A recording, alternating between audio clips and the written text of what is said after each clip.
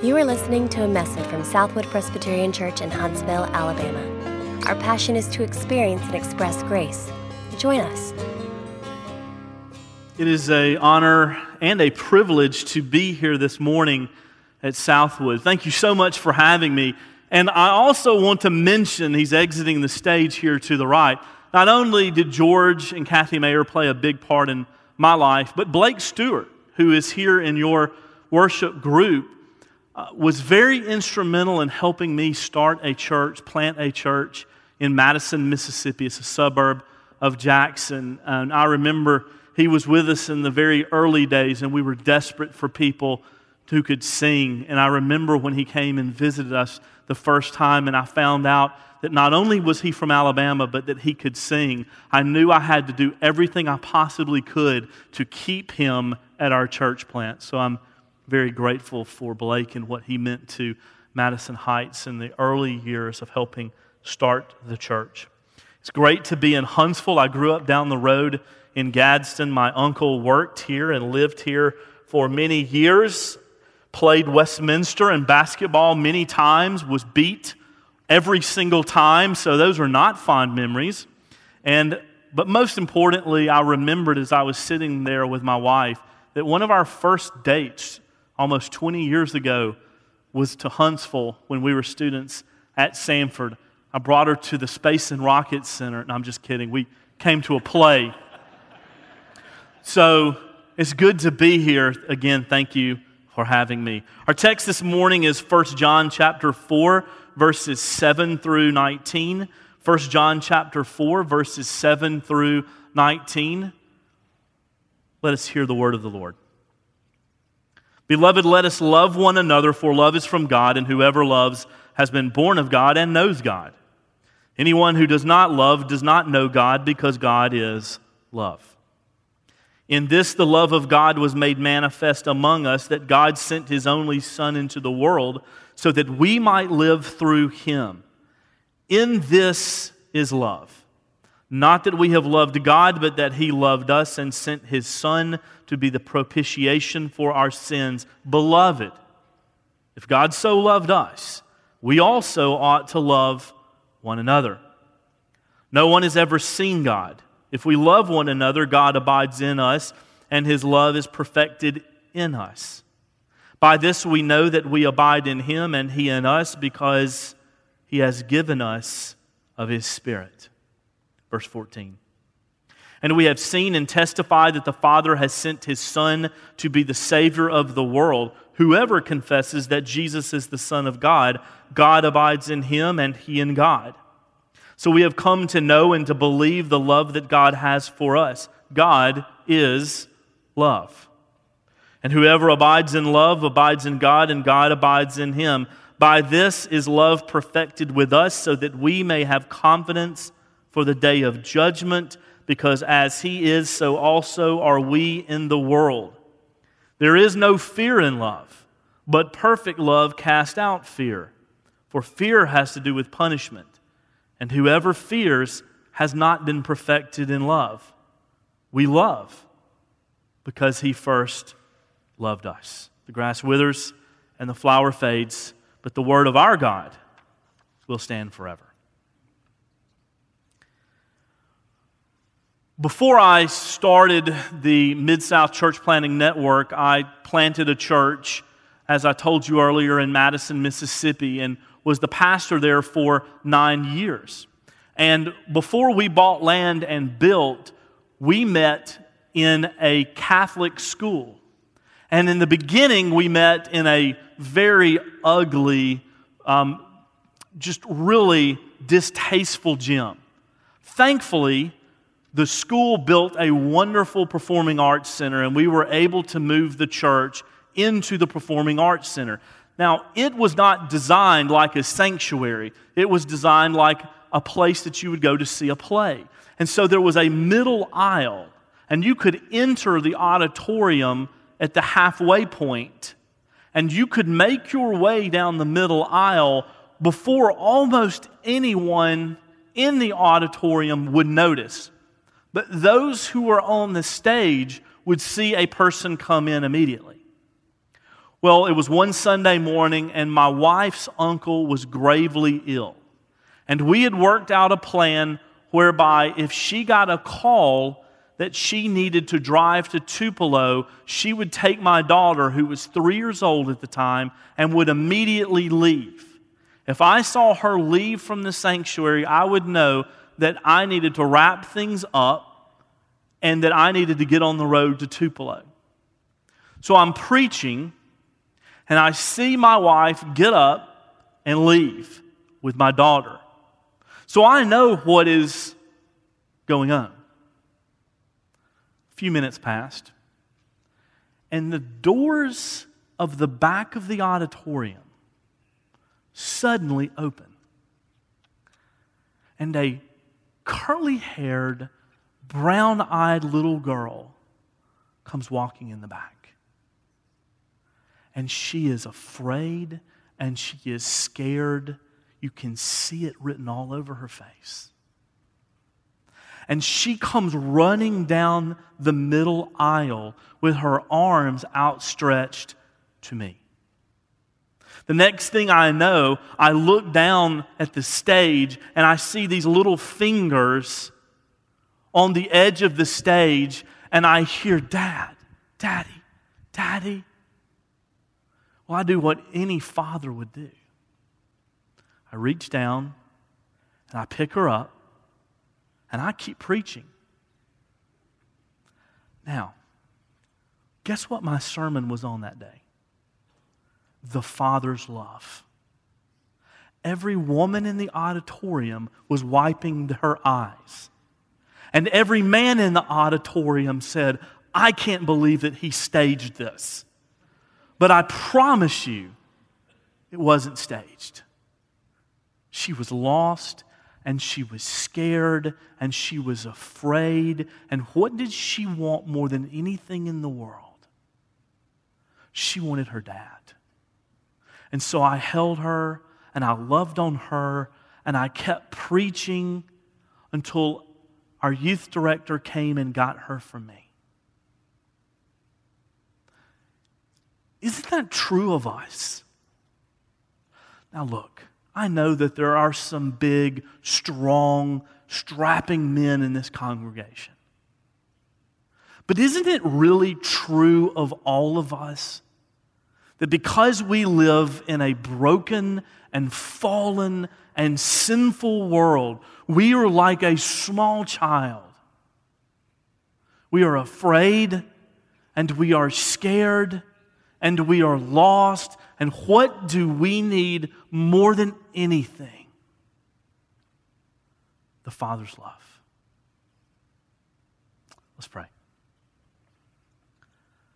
Our Father and our God, we thank you for this opportunity to be here this morning. Lord, we pray that you would reach down into the very depths of our soul,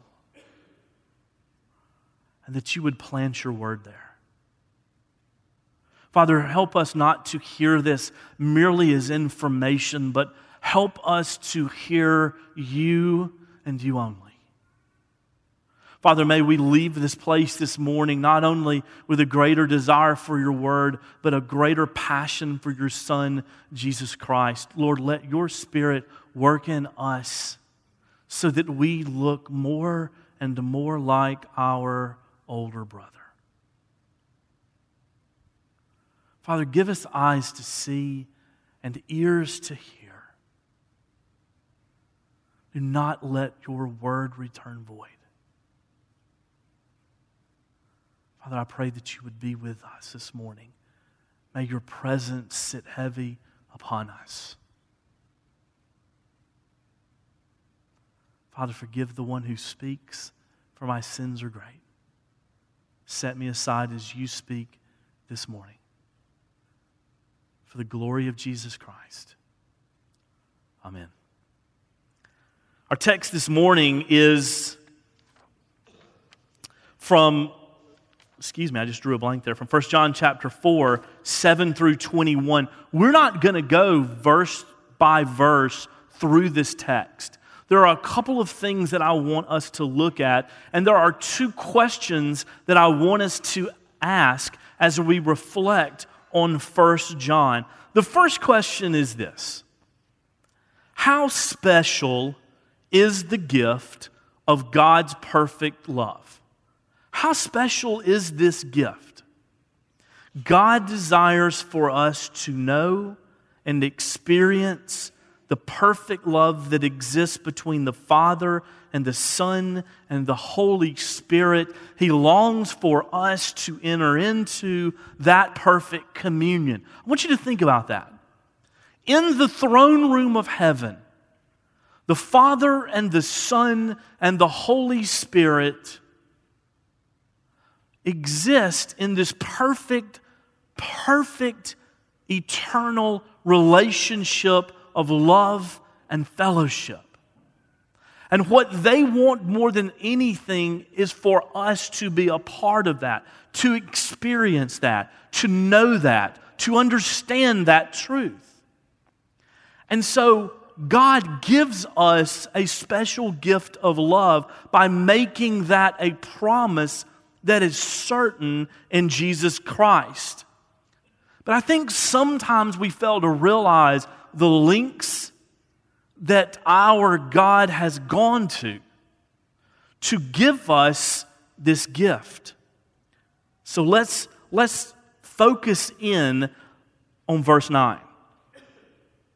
In this the love of God was made manifest among us, that God sent His only Son into the world so that we might live through Him. How special is this gift of God's perfect love? It is so special that the Father loves us and He serves us by giving up His Son. Now, we are moving into the time of year where we will begin to think more often about the coming of our King.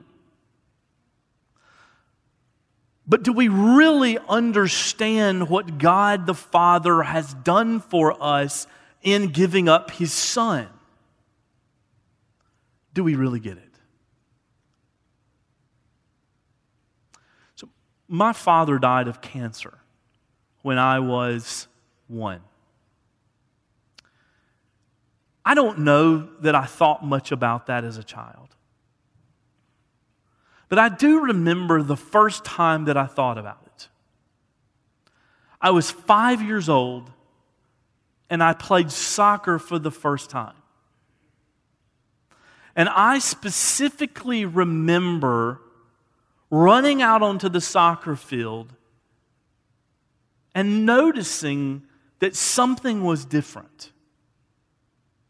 That most of the other little boys on my team not only had mothers,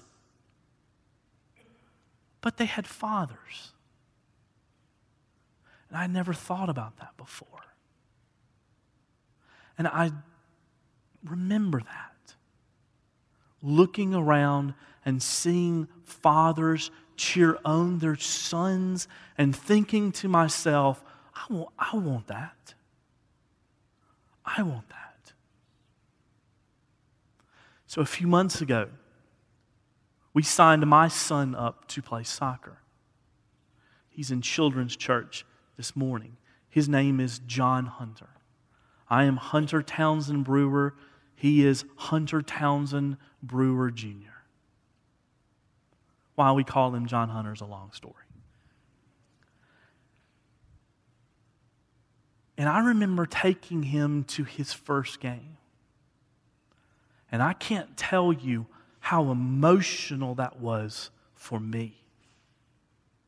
I remember one of my good friends at the game looking at me going, I know he had to be thinking, it's just a 5-year-old soccer game. He didn't know the backstory. It was a very emotional moment for me to watch my little guy run out onto that soccer field with his shorts hanging down to his ankles, with shin guards underneath those shorts somewhere, sitting on the ball more often than he kicked the ball. You're a wonderful group of people. And I know some of you. And I don't mean this to be offensive. I don't go around offending people. That's not me. So I hope you will understand this in the right tone. But I'm not sacrificing my son for any of you. I'm not thinking about it for a nanosecond. I wouldn't do it. No way. Now, think about the Father. He gives up His only begotten Son for a group of rebellious people who wanted nothing to do with Him and His Word. A group of people that turned their backs on Him. A group of people who would murder His Son. In the throne room of heaven, God the Father looks to the Son and He says, go. Because I want them to experience and to know and to be a part of this fellowship and this communion that we have. I want them to be integrated into this relationship. I want them to receive all the blessings of the covenant. I want this for them. And so you must go and you must be sacrificed. That is who our Father is, and that is what He has done for us. But we also see the Son at work in giving us this perfect gift of love. Not only is the Father involved, but the Son is involved. Look at verse 10. And this is love, not that we have loved God, but that He loved us and sent His Son to be the propitiation for our sins. Let's go back to the throne room of heaven. And the Father asked the Son to go. And the Son willingly goes, knowing that He is going to be the propitiation for our sins. I love reading the Gospels. I love going through Matthew, Mark, Luke, and John and seeing all the examples when Jesus says that I am here to do the will of my Father. He was so obedient. He was perfect in His obedience.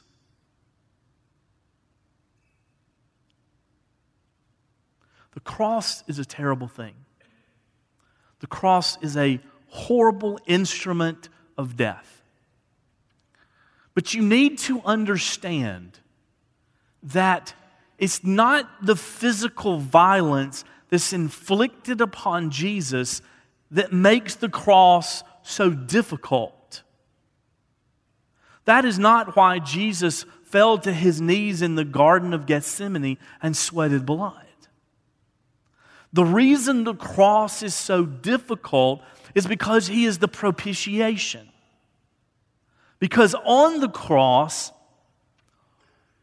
all of our punishments, the punishments of all of God's people for all eternity, at that very moment, those punishments are placed on Christ. So He experiences hell for us right there on Calvary. It's hard to get your mind around, to be truthful. The eternal punishment that we deserved for sin and rebellion and treachery is placed on Christ. And He feels it, and He experiences it, and He knows it. And even though from an earthly perspective it's only a moment, from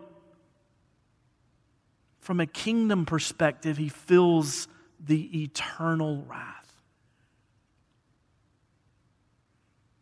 So not only is the Father involved in giving us this perfect gift of love, but we see in verse 10 that the Son is intimately involved in giving His life so that we can have this perfect gift. We know what our creeds and our confessions say, that our God is 3 in 1.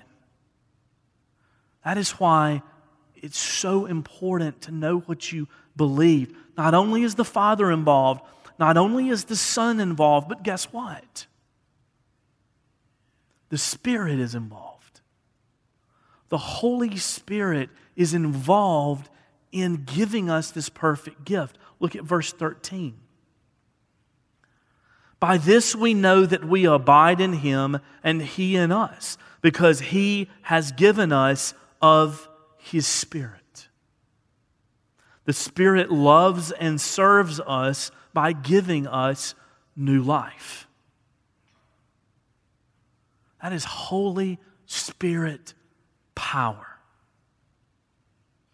It's something, frankly, that we don't talk enough about as those who belong to the Reformed tradition, those who are Presbyterian. We talk about the Father and we talk about the Son. But we'll let others talk about the Holy Spirit. We can't do that. Because the Holy Spirit is God. And the Holy Spirit gives us new life. The Holy Spirit rescues us and changes us and enables us to see and to hear and to know and to believe. Without the Holy Spirit working in us, we can't enter into that perfect love relationship. We cannot walk boldly into the throne room of grace.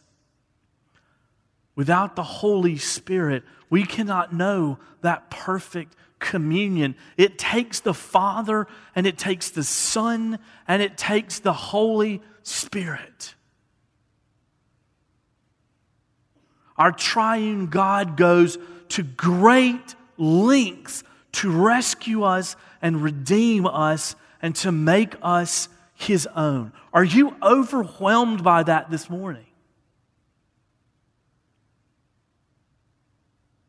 I hope you are. I hope you are.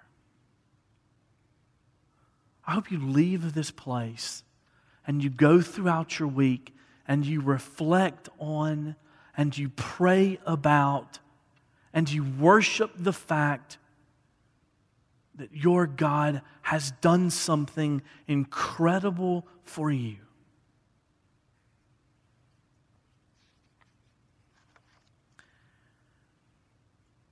First question was, what lengths does our God go to give us the perfect gift of love? Second question is this: what is our response? What do we do with this? What do we do knowing what God has done for us in Christ by the power and the work of the Holy Spirit? Look at verse 19 of chapter 4. This is one of those kindergarten verses, one of those verses that you learn in vacation Bible school, but it's one of those that you need to highlight and underline, fold the page down, because this is one of those verses that you go back to over and over and over again during the more difficult times of life. We love because He first loved us. We love because He first loved us. So what is our response to this perfect gift of love? What do we do with the fact that from all eternity God has loved us and He has been thinking about us and He put a plan in place to rescue us from sin and death? What do we do with that? What do we do? Well, the text is very clear. It says, we love. We love. We will love our family members We will even love those in our family that are difficult to love. We will love our neighbors. We will love our coworkers. We will love our community. We will be known as a people who exude the love of Jesus Christ because we understand the rescue mission that has been carried out for us.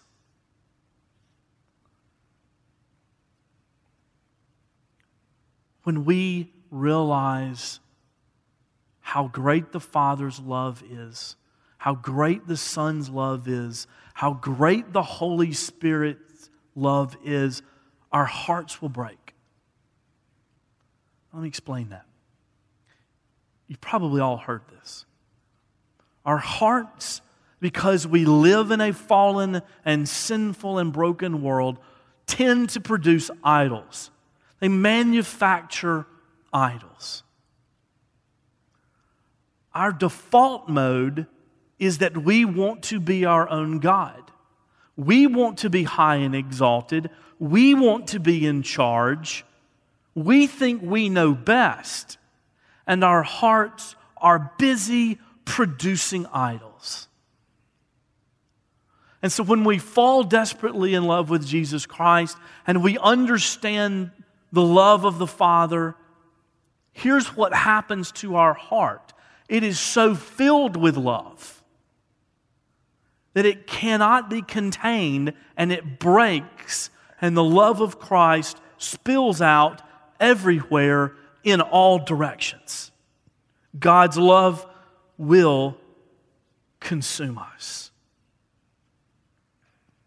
And so we will love the people in this room. We will love the people in this room because these are our brothers and sisters in Jesus Christ. We will love starting churches because new churches reach people who are not in church and they don't know the love of Christ. We will love this community, and we will go out into this community and we will tell people about Jesus because He is our only hope and we are desperate. We are going to be so filled with love that we are going to do radical things. This challenges me because I know more often than not that I'm not consumed with the love of God for others. God, help me to be overwhelmed by your love. Help me to be overwhelmed by your love. I'm mentored by an older pastor, and I asked him one day, after 50 years of ministry, what is one of the things that is most surprising to you? He looked at me and he said, "Oh, that's easy. How few people are actually consumed and blown away by the love of Jesus Christ."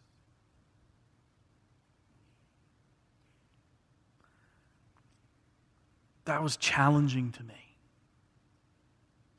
It made me examine my own heart. I hope this morning that we will all approach the cross of Christ and that we will dig down deep into the dirt at the base of the cross. That we will offer up our hearts and our lives to King Jesus. And that we will be consumed with Him, and that we will love others because we rightly understand all that He has done for us. This is not a 10-point profound theological sermon. This is a nuts and bolts heart issue sermon.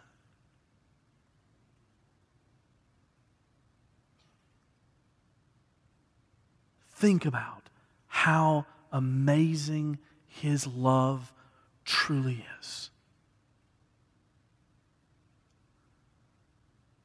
And let it wash over you this week. Let's pray. Our Father and our God, we thank you that your love for us is so real and so active and so powerful and so lasting. Father God, Lord Jesus and Holy Spirit, we stand amazed at all that you have done to save your people, to rescue us, to redeem us, to adopt us.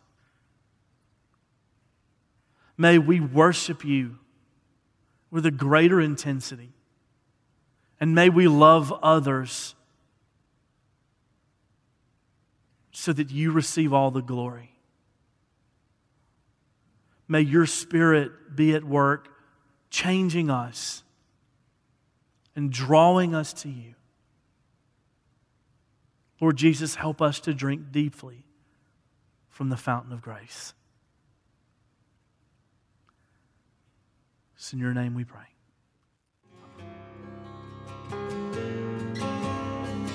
For more information, visit us online at southwood.org.